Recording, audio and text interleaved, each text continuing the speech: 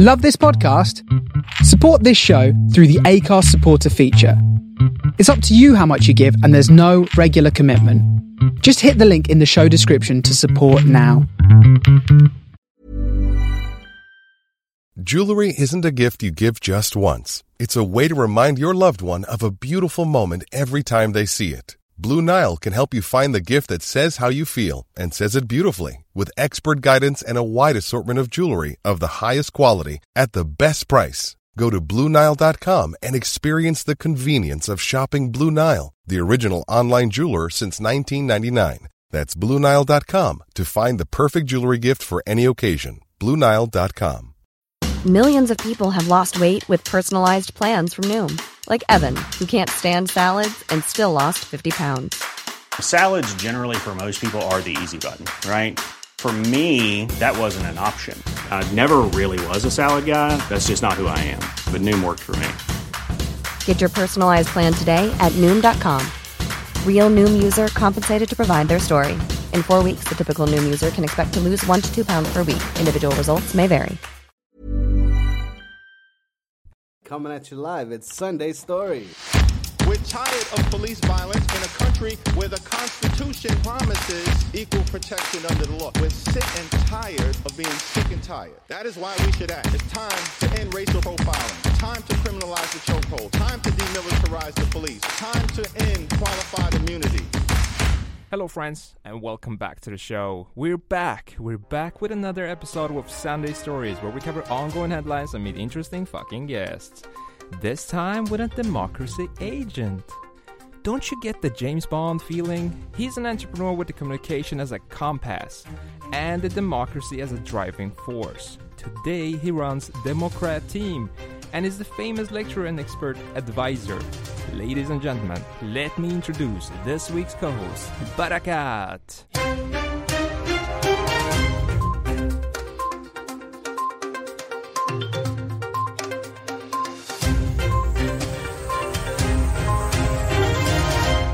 Wow, man, you're making me blush, man. Yo, this is, that was quite an introduction.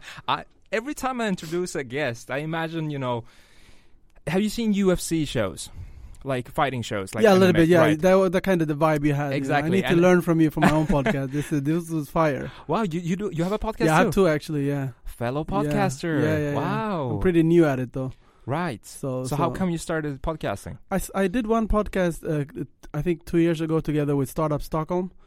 Right. Because I was helping them in a joint venture to be more inclusive. So we started this podcast called Startup Mondays. Huh. So we want everybody to just start the Mondays with, just inspiration and energy. Yeah. And we were in the phase of opening up a new office in Kista. Wow. To reach new audiences that had historically been marginalized. So we did that like 5 episodes, and it just really felt that's cool, interesting and fun, because I know a lot of great people with great ideas and great history of doing some amazing stuff. Right. So I just figured, let's just use that network and make sure that just creating like this bank of inspiration. So right. And then now I started my own podcast called Nyanserat. In Swedish it's called Nuanced. So it's kind of a word play on skin color, of course, but it's also like the idea and the vision is to kind of talk to people that have deep knowledge about racism and discrimination and all this type of things that are creating problems in our society, and just to speak about that with people that are deeply competent. Yeah. And then the other one is called Kan vi prata om vithet? Can we speak about whiteness? Right. So straight to the point. Yeah, just straight to the point. Just feel like that conversation needs to be had, and I know that we're going to talk a little bit about that Absolutely. today. So. Absolutely. But yeah, you almost got me impressed by myself. So listening to the introduction, so thank you. That's a great way to start a conversation. No, it is, but the thing is, I get impressed by the guests, and as I said to all our listeners, the guests that we have, the real stars in the podcast, and the point with the podcast is not only talk about the ongoing headlines that we have, because a lot of shit is happening today, but cover some of the stories so you can relate to that, right? Yeah. As I told you, we have a segment in this podcast, True or False, and we have had some hits with some of the guests almost completely right. So let's see if you can hit the top. You want to start 10. with that? I'm gonna start with that to warm you up. Sure. Let's go because ahead, what's I'm coming ready. next is gonna be pretty hot. Yeah, you know? it's gotta be some pretty Okay. hot stuff, yeah, All for right. sure. Let's just start the show.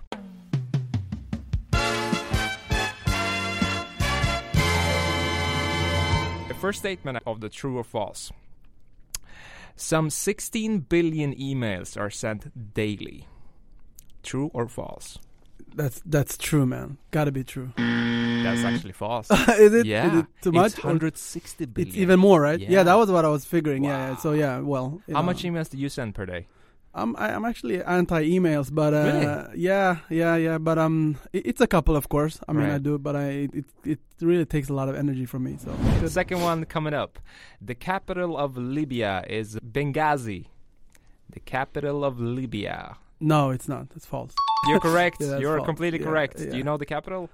I should know it, but Right. it's standing still in my head right now. I Tripoli. think Tripoli, Yeah, it's right. Tripoli, yeah, That's yeah. how you say it, right? It's actually a super cool name for a city. Well, comes the third one. An octopus has 5 hearts. I feel like I want to say false, but it feels like it can be true. It is actually false. It's false. It has 3. It has to, yeah. I I think mean- I read it somewhere that it's just too good to be. Whoa. It's too outrageous to be like Yeah. totally false. I figured it has to be some truth in this. I so. mean, we were speaking with Alexander about animals as well. And, Yeah. and the animals, I mean, they have some crazy shit. yeah, they do. Yeah, It's, you know, I wish we could teach that in school. yeah, Seeing as that shit is interesting. 100%. Yeah. Right? My favorite animal is giraffe. Now. Wow. It's a very fascinating animal. Why is that? They're tall. They're beautiful. You know, they're Oh. really strong, but they're peaceful. They are really yeah, peaceful. they're peaceful, and Yeah. they just. I saw one of them when I was in Kenya, like on like very like close proximity. Wow. And it was just something happened with him. And I started reading about them and stuff. It was just they're very fascinating because I think the go-to animal is the lion. Yeah, You know, exactly. that's like it used to be a symbol for Ethiopia for a long time. You know, Right. you have the Lion of Judah. You have the whole Rastafari movement, Yeah. and you have the whole especially like from a male perspective, like this alpha thing. Exactly. But yeah, giraffe. There's something magical about giraffe. The Statue of Liberty was a gift from France. I think that's false because I never heard that. That's actually true. That's true. Yeah, it's crazy. Yeah. You know, this American thing that should symbolize freedom is actually from France. Well, I mean that makes sense. Yeah. That makes sense. Right. Warsaw is the capital of Bulgaria. No, that's actually the capital of Poland. I've been there a couple of times. You're so good. When it comes to capitals, Yeah. I'm pretty okay. All right. Yeah. That's great. Last one. Flying in an airplane is statistically safer than driving a car. That could be an urban myth, but I've heard that a lot of times. I read about it, so I'm gonna go with the true, but I'm pretty sure it's false. It is true, actually. Yeah, okay, it's true. And yeah, you so do get a point because that's you still I heard believe in that a it. lot of times. Yeah, so you never know sometimes if something is That's like true. factual or just an Yeah. urban legend.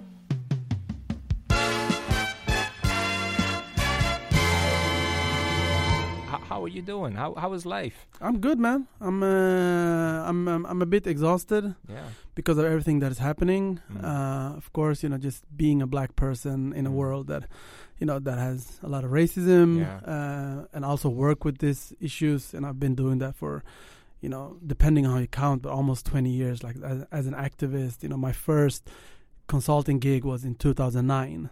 Whoa. So, it's more than 10 years. Yeah. And before that, I was doing a lot of, within the NGOs, and, I was doing it as a non-paid activist. And, it's always been part of my life. So, it's mixed feelings, Yeah, but, yeah. I'm feeling good. I also feel empowered. I'm very energized by the movement, and I always I get really hyped up by this slogan that they use in the Black Lives Matter. They say this is not a moment, this is a movement. Yeah. And for me, who's been doing this for so long, Right. and usually this time of year, people check out here. It's you go into vacation mode, and it's not like this. The questions about racism and discrimination has been prioritized in Sweden. Yeah. Let's be honest about that. That is true. But now, something is happening, and I think that's quite fascinating. But there's always, again, I told you before, I'm a recovering workaholic. So I always have to have, an inner dialogue with myself. I have to tell myself to rest. And, I always feel like I do too little. I'm struggling with those emotions. But isn't that a great entrepreneur?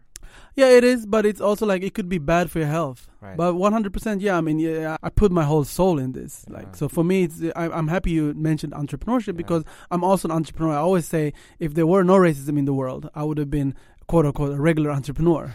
I would just run a business and do business stuff, which I think is deeply fascinating and really, really, really fun. And I'm a political scientist and a journalist. That's why I have my diploma degree in. But I've always been interested in making stuff, like realizing your visions. So, for me, it's always been like, a tightrope, walking a tightrope. But that's a great point. Yeah, it's part of the entrepreneurial personality, I think. Exactly. But it's also like a lot of entrepreneurs I know, and, usually you tend to know people that are like you. And I have a lot of friends that are entrepreneurs. And we always have conversation about, you're successful, but are you happy? Are you tired? Or if you're tired, you won't be able to. This is a marathon. It's not a sprint. So I always have to remind myself. And I see that there are so many issues that needs to be addressed, and I'm only one person. So it's mixed emotions. But absolutely. But I'm my plan is to go on vacation for at least 2 weeks from next week in on. Sweden, right? Yeah, I told that to a friend of mine the other day. I said I'll go on vacation for at least 2 weeks, and she was like, 2 weeks? That's nothing. I was like, 2 weeks? That's an eternity. Yeah, it is. For me, 2 weeks is, that's I can be out of work more than 2 weeks. I'll get panicked. Wow. It's always a balance, but for me, it's been like personal costs. Yeah. Like it ruined like relationships, and the last 4 months I've been in a relationship that it really suffered, and we kind of decided to go separate ways, and me working too much is a big part of it, and it's I just always have to have like have like deep, meaningful conversation with yourself, like. What's my purpose? What am I doing this? What's my why? And so I always come back to the idea that I'm doing this for my unborn children. Yeah. But then again, in my life, I'm not always working towards actually getting children. So it's kind of a lot of paradoxes. So I'm working on it, but I do feel like it's important, especially if you work. I do want to make a distinction between like working with. Selling socks or having, building apps. That's difficult in itself. But, for me, I also work with deeply controversial, political, difficult, high complexity issues that I have a personal investment in. Exactly. This is something that is, my body is, targeted by this brutality or this discrimination. So it's always going to be more difficult. And, we always have to speak more about self-care, especially with people that are within activism or people of color or black people that are actively engaged, even people that aren't activists in the pure sense. As a black person, just living in a black body, you're going to be invested. You have no choice but to think, talk about, and working against racism or for a more equal society. Right. So, you always have to have a conversation about, self-care, taking care of yourself, and also being nice to yourself. For me, that's difficult. I'm a perfectionist, again, a recovering perfectionist. And I also have to have a conversation with myself about, like, this is enough. You're doing enough. Right. This is okay. This is good enough. Yeah. And so I struggle with that. But having said that, sometimes if you just take a standpoint from outside your body, you'll see that you're actually doing a lot of stuff. Right. So that helps. Well, you reading the introduction, that helped. Right. That reminded me. I'm doing some good stuff. I can do more introductions. Let's make that happen. I could call you up at 9 in the morning, 8 in the morning, and be like, "But I got this time." Yeah, man, I'm down for that. That helps. And I have a lot of great people around me that keep telling me that I'm doing good things, and you just need that kind of feedback. I'm a human being. And absolutely. But do you reward yourself? Do you reward yourself with like saying like, okay, I'm gonna do this 2 weeks vacation. Yeah. But how long does it take for you to get a reward by yourself? I'm historically very bad at it, but I'm actually getting much better. I'm very interested in psychology, and I read that a lot, and I listen to a lot of pods, and I know that rewarding yourself and having like standing still sometimes and just reckoning and realizing that you're doing good things and that you need to rest. I do that. Like yesterday, I just decided to take the rest of the day off after 6 o'clock. I had a lecture for this company, and then we just had a good meal at this place called A Bowl Restaurant. Now, it's just a shout out. It's not commercial. I'm not paid by the. But it's a great place. So it's right next to where I live, and we went there just had a meal and just spoke about other things. So I that was a small reward, but yeah, I think that's a good thing. I think a lot of people should do more of that. For me personally, you know, I always try to engage in conversation. I think it's important for people to feel brave, and you know, I don't want people to feel anxious about addressing race, for instance, but also understanding that we live in a complex world. You know, sometimes you will say something that is outside your set of experiences.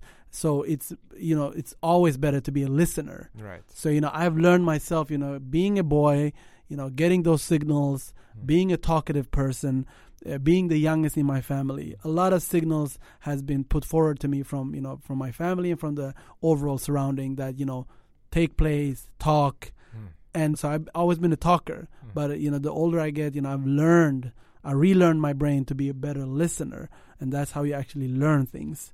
So it's always a balance. I'm very wary of not giving like this answer because, you know, reality is complicated. Absolutely. It really is complicated, especially nowadays with the polarization or the perceived polarization, and you have social media that amplifies voices, and you have algorithms that reward, you know, emotional input over facts. You have these things that makes it seem like everything is much simpler than it is. Right. But for me, that I've actually been doing the work for 15 years, that I work with clients, with organizations, with NGOs, with the state agencies, it's much more complex than you would imagine.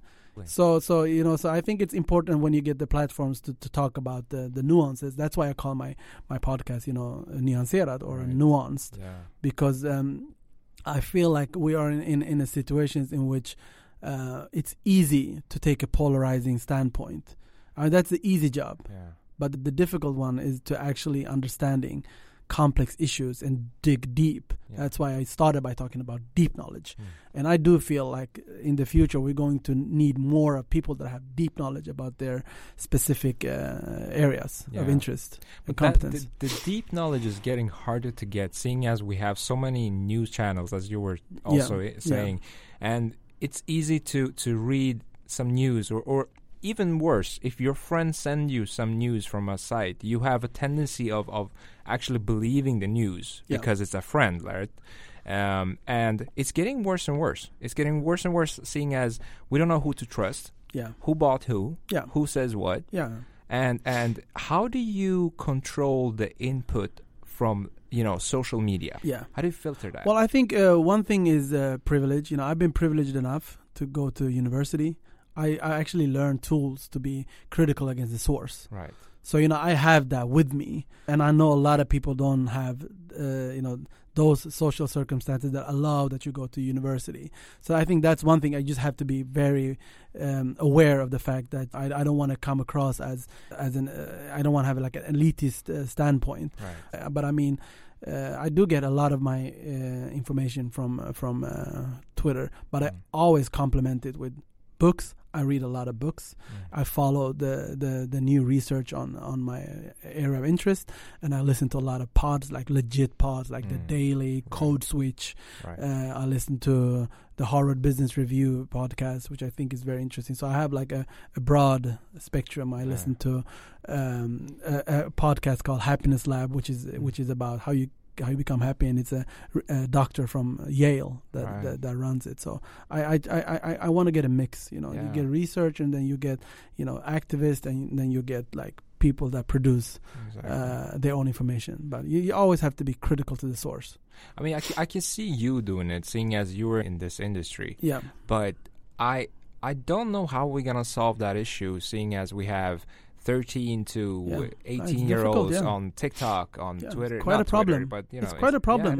Yeah, I was listening to this podcast, The Daily. It was like 2 days ago, I think. They were talking about how Facebook and Twitter and other social media giants, they actually in many ways hurt the Black Lives Matter movement because, you know, they allow as a platform, they're amplifying voices that are, conservative or racist or that reproduce racial stereotypes. And at the same time, they're standing up for Black Lives Matter. So it's just complex. These social media giants have a lot of power, but a little responsibility. So this is going to be it already is a problem for lawmakers and politics.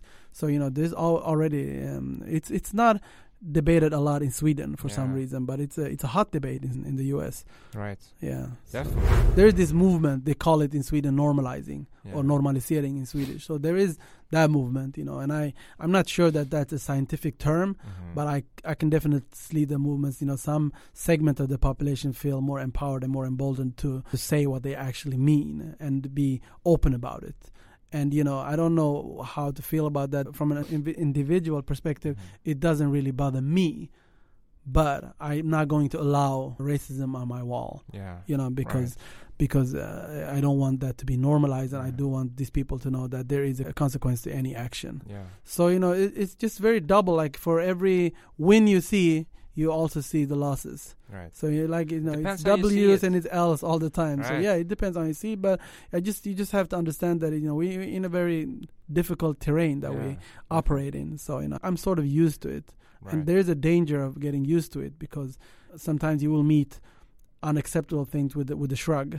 And I catch myself sometimes just feeling, who cares? But I do care, and I think all of us need to take a standpoint. We are in a time that it could really go anywhere. We have straight up racist party that is sniffing on 22%, and that we're talking about parliamentary influence here. So it's not a small thing. And I also seen like Swedish anti-racism on a whole, and I'm generalizing here, is when the Swedish Democrats got into the parliament, the idea was we're still 95%. Yeah. And now it's like we're still 80%, and then we're still 40%, and then we're 0%. That's just the wrong way to approach the issue, And today we have the discussion regarding the Black Lives Matter when they say white silence is violence, or that we speak about if you don't speak up, that means that you are silently accepting what is going on. And there is some big elements of truth to that. So I can testify to that, right? And I just feel like there is this mantra after the Me Too movement that I, as a straight man, learned, and it is believe women. Instinctively before, when I was younger, if women spoke about rape or sexual harassment or any other type of sexism, instinctively sometimes I wouldn't believe it automatically, because I was trained to question, because I think on a deeper sense, as a man, you will feel targeted. So you feel the urge to say, is that really what happened? But, by doing that, you're actually aiding sexism. And, so I say, like, you have to believe people of color. You have to believe black people. When we speak about racism, the first instinct shouldn't be, is that really true? Is that really what happened? Don't gaslight us. Believe. Just have that as the first instinct. Retrain your brain. You can do that. Rewire it. So for me, it's just, I didn't feel believed for so many years. So many years I was talking about, not only me, and I'm using myself as a metaphor for a lot of people. It's certainly not just me. There are people on the shoulders which I stand, but we were not believed. And to a large extent, we're still not believed. But the Black Lives Matter movement has done something with that. We are more believed today. And it's horrible that this is what it has to take, these tragic events. I know. But we are more believed today, and we just have to keep that energy. So for me, for people who are non-black or who are white, they just, my urge and my challenge is to believe people of color, and to men is believe women. Wow, you give me this Martin Luther King vibe. Well, thank you. That's a great compliment. but now we can switch that out to I appreciate that. I think that's just that's just also being like, if we just strip racism and sexism out of the equation, it's still about being a decent human being. If somebody comes to you and they tell you, I feel hurt, this happened to me, your first instinct shouldn't be, is that really what happened? I'm not saying don't be critical. I mean, we started this conversation by talking about the value of being critical to the source. But, there is a history here of not believing minorities, or not believing marginalized communities, or not believing women or people of color. And we need to change that. That mindset needs to change, because there is a history in Sweden of denial. There is a culture of not accepting or admitting that we have problems of racism here too. There is this idea that Sweden is unique. It's a national romantic self-image. It's not reality. Saying that does not take away from Sweden the fact that Sweden, in some elements, in some aspects, have been vocal about anti-racism in South Africa or in the American South. It has. So both these narratives are true at the same time.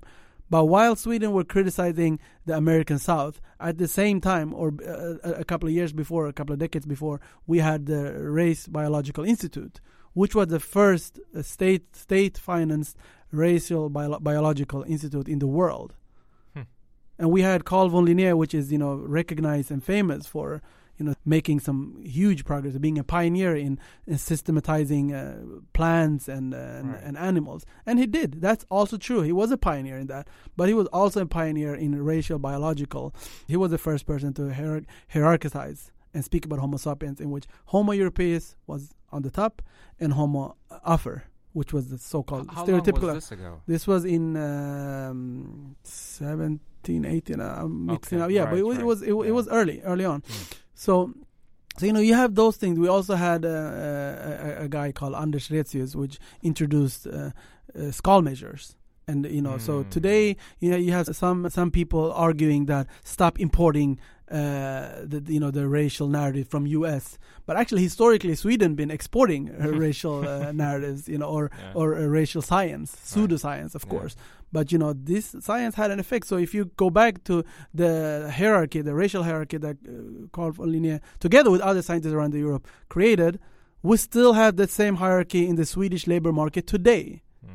So it's not a fluke. There is a historical continuity here. So we just have to admit that. If we don't admit that, it doesn't mean that the problem will disappear. Yeah. So we have that tendency of trying to put it under the rug, but it's still going to be there. So this is what's happening. There's cycles in Sweden. Like, we have a debate about racism, and then it kind of disappears. There's a lot of denial from powerful people, and then it comes back to haunt you. Yeah. So, it's better for all of us to just admit it and start working against it. You cannot solve a problem if you don't admit it, if you don't accept that it exists. Right. That's always going to be the first step. And I understand that it's a painful process.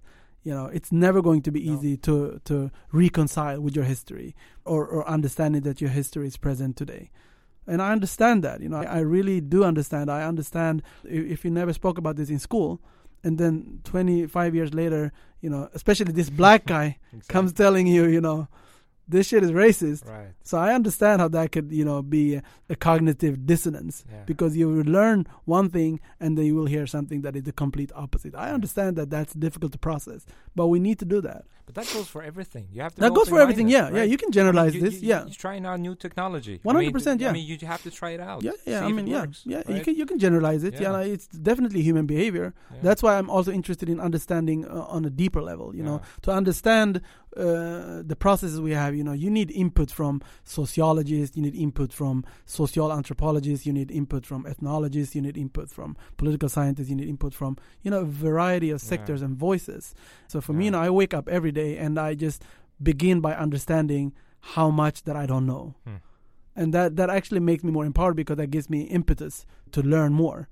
But even if I stand here and I am an expert in this field, there is still so much I need to learn. There is still so many connections to do to understand the complexity of the issue. It's not easy. It's complex. It is complex. Racism in many aspects is an unconscious process. We just create a room upon our own taste, or upon if you're in a fashion industry, for instance, I've had workshops with big fashion companies, and we do workshops in which we try to understand your client. Who's your client? And then you just dig deep, and then you will see that, okay, the client, there is subtle ideas of who you're creating clothes for. And most of the times, those ideas derive from your own body. So you create clothes from your own taste, from your own perspective, from your own body, from your own race, gender, what have you. So it's very like unconscious processes. So all of a sudden, you create products for people that looks like you. Yeah. Silicon Valley is a great example. When they did, I think it was Google, they created this algorithm and it coded black women as gorillas. Yeah, I've seen that one. The facial recognition is another part that is hugely problematic because, it doesn't recognize black faces in the same extent that it does white faces because it's coded and programmed by white male predominantly. So it's a lot of times it is quote unquote innocent processes. You're not aware of the fact that you are doing this, but the product or the outcome can become racist or discriminatory.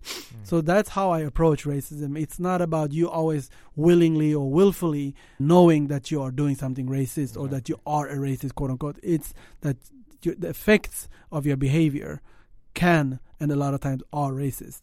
So, it's also a way for me to de-dramatize it because a lot of times if you call somebody racist, which I'm not a fan of that, people will become very indignated and they will feel like you're attacking their character or their integrity, which in some sense is understandable because we live in a culture in which sometimes it feels like it's worse to call somebody racist than actually being subjected to racism. Right. That's a paradoxical situation. So I always tell people that remember in your privilege that it's you might feel that it's difficult to speak about race or racism as a white person. For me as a straight man, I do feel it's uncomfortable and difficult to speak about issues that does not regard my body, to speak about sexism against women or to speak about homophobia against people that are not heterosexual. Exactly. But I just remind myself that that's a privilege in itself.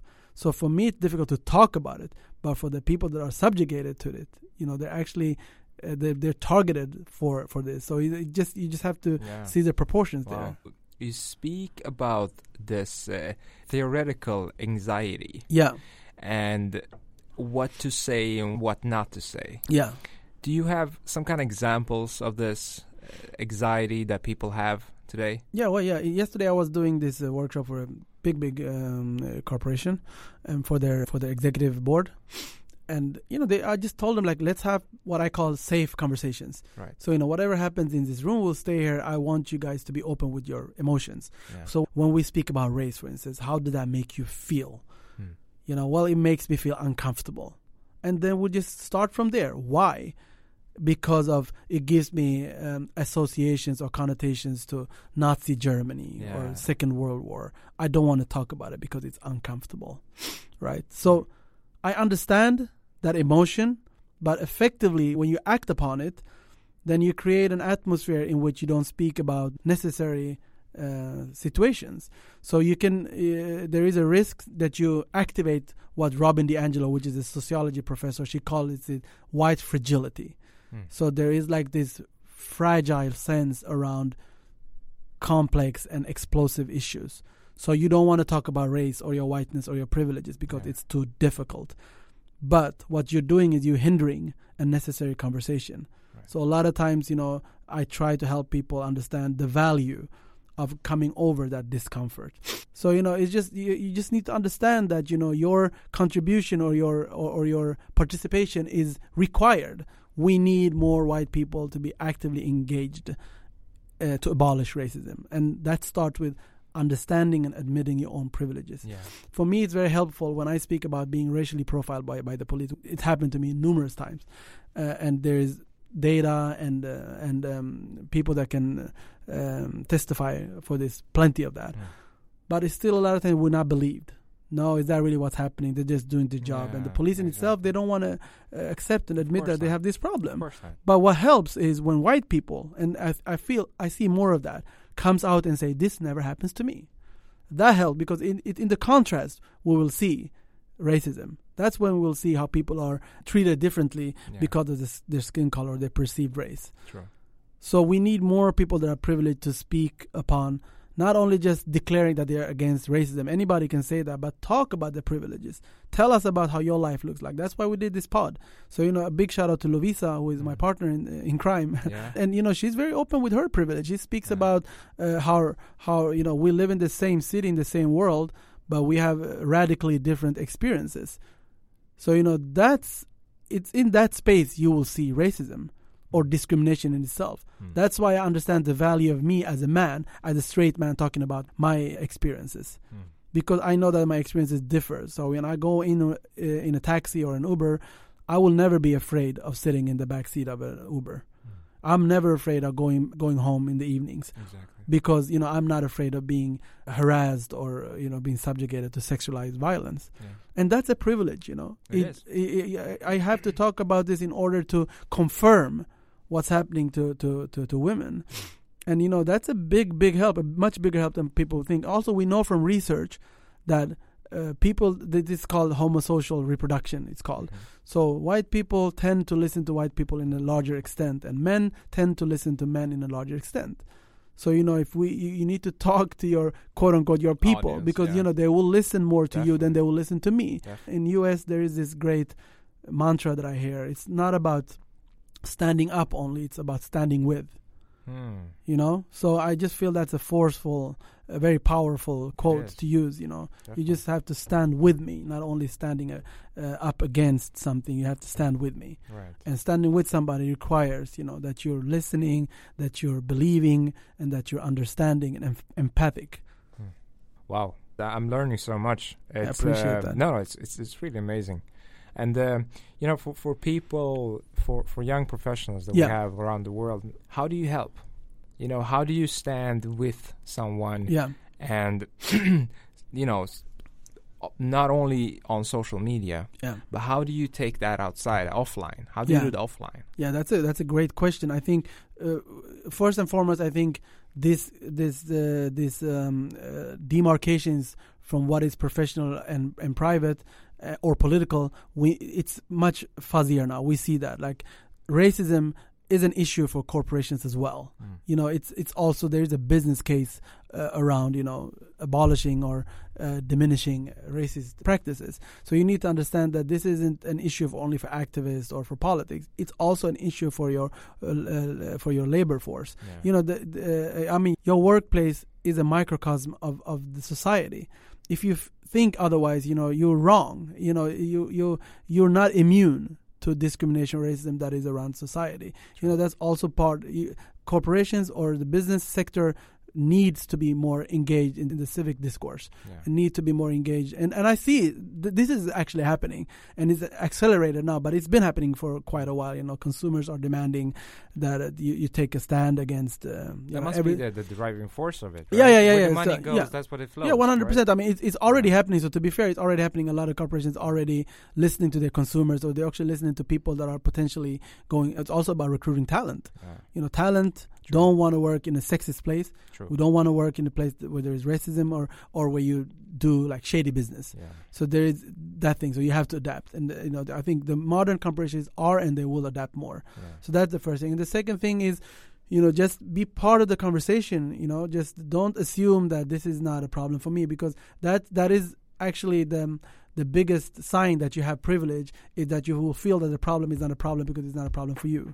Just because I'm not targeted, it doesn't mean that my fellow human beings aren't targeted. On the contrary, they are. So we need to understand that it's a structural society problem. And I think that's kind of sinking in now more and more, because you keep saying that also in the BLM movement, that racism is not a problem for black people. It's not for black people to solve this. You need to be part of this. You are privileged, you are in position, and you have power, and use it to something good. I always go back to Michel Foucault, which is a theoretician that I listen to, and he always said that power is not positive or negative. Power is productive. So that means you can do whatever you like with power. Power isn't necessarily connected to evil. I think we have that idea that power is bad. So in Sweden, for instance, we don't really use power. We say influence, inflytande. Yeah, that's true, it's kind of an euphemism. I never thought of that. But for me, I want to address power. If I get power, I have an amount of power with my platforms, with my voice, with my knowledge, with my energy. I have power. I influence people. I know that. So for me, it's a challenge to use my power for good. And, to be a listening force. I don't want to come and tell you what you should do. I need to engage and be in dialogue with other people. True. So just take that with you. Having power is not a bad thing. It's really about how you use it. That's true. Wow. Wise words. Well, thank you. I appreciate it. It has been a pleasure to have you here. Likewise, man.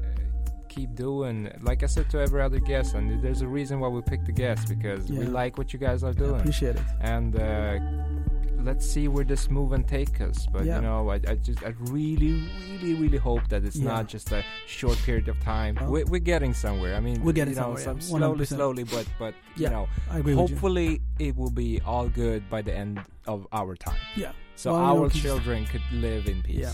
Right. Hopefully, yeah. Let's hope for that. Well, Perfect. Thank you for having me, man. Appreciate it. Thank you, and thank you guys for listening. We have had the man on the show. Barakat, thank you so much. Thank you for having me. I'll see you in the future. Yes, 100%. Great. Thank you.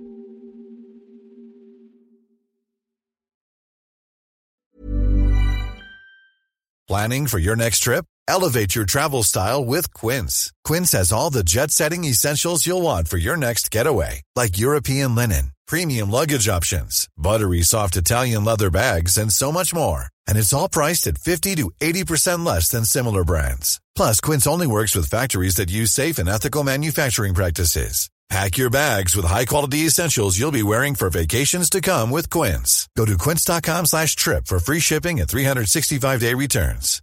Hi, I'm Daniel, founder of Pretty Litter. Cats and cat owners deserve better than any old-fashioned litter. That's why I teamed up with scientists and veterinarians to create Pretty Litter. Its innovative crystal formula has superior odor control and weighs up to 80% less than clay litter. Pretty Litter even monitors health by changing colors to help detect early signs of potential illness. It's the world's smartest kitty litter. Go to prettylitter.com and use code ACAST for 20% off your first order and a free cat toy. Terms and conditions apply. See site for details. Even when we're on a budget, we still deserve nice things. Quince is a place to scoop up stunning high-end goods for 50 to 80% less than similar brands. They have buttery soft cashmere sweaters starting at $50, luxurious Italian leather bags, and so much more. Plus, Quince only works with factories that use safe, ethical, and responsible manufacturing. Get the high-end goods you'll love without the high price tag with Quince. Go to quince.com/style for free shipping and 365-day returns.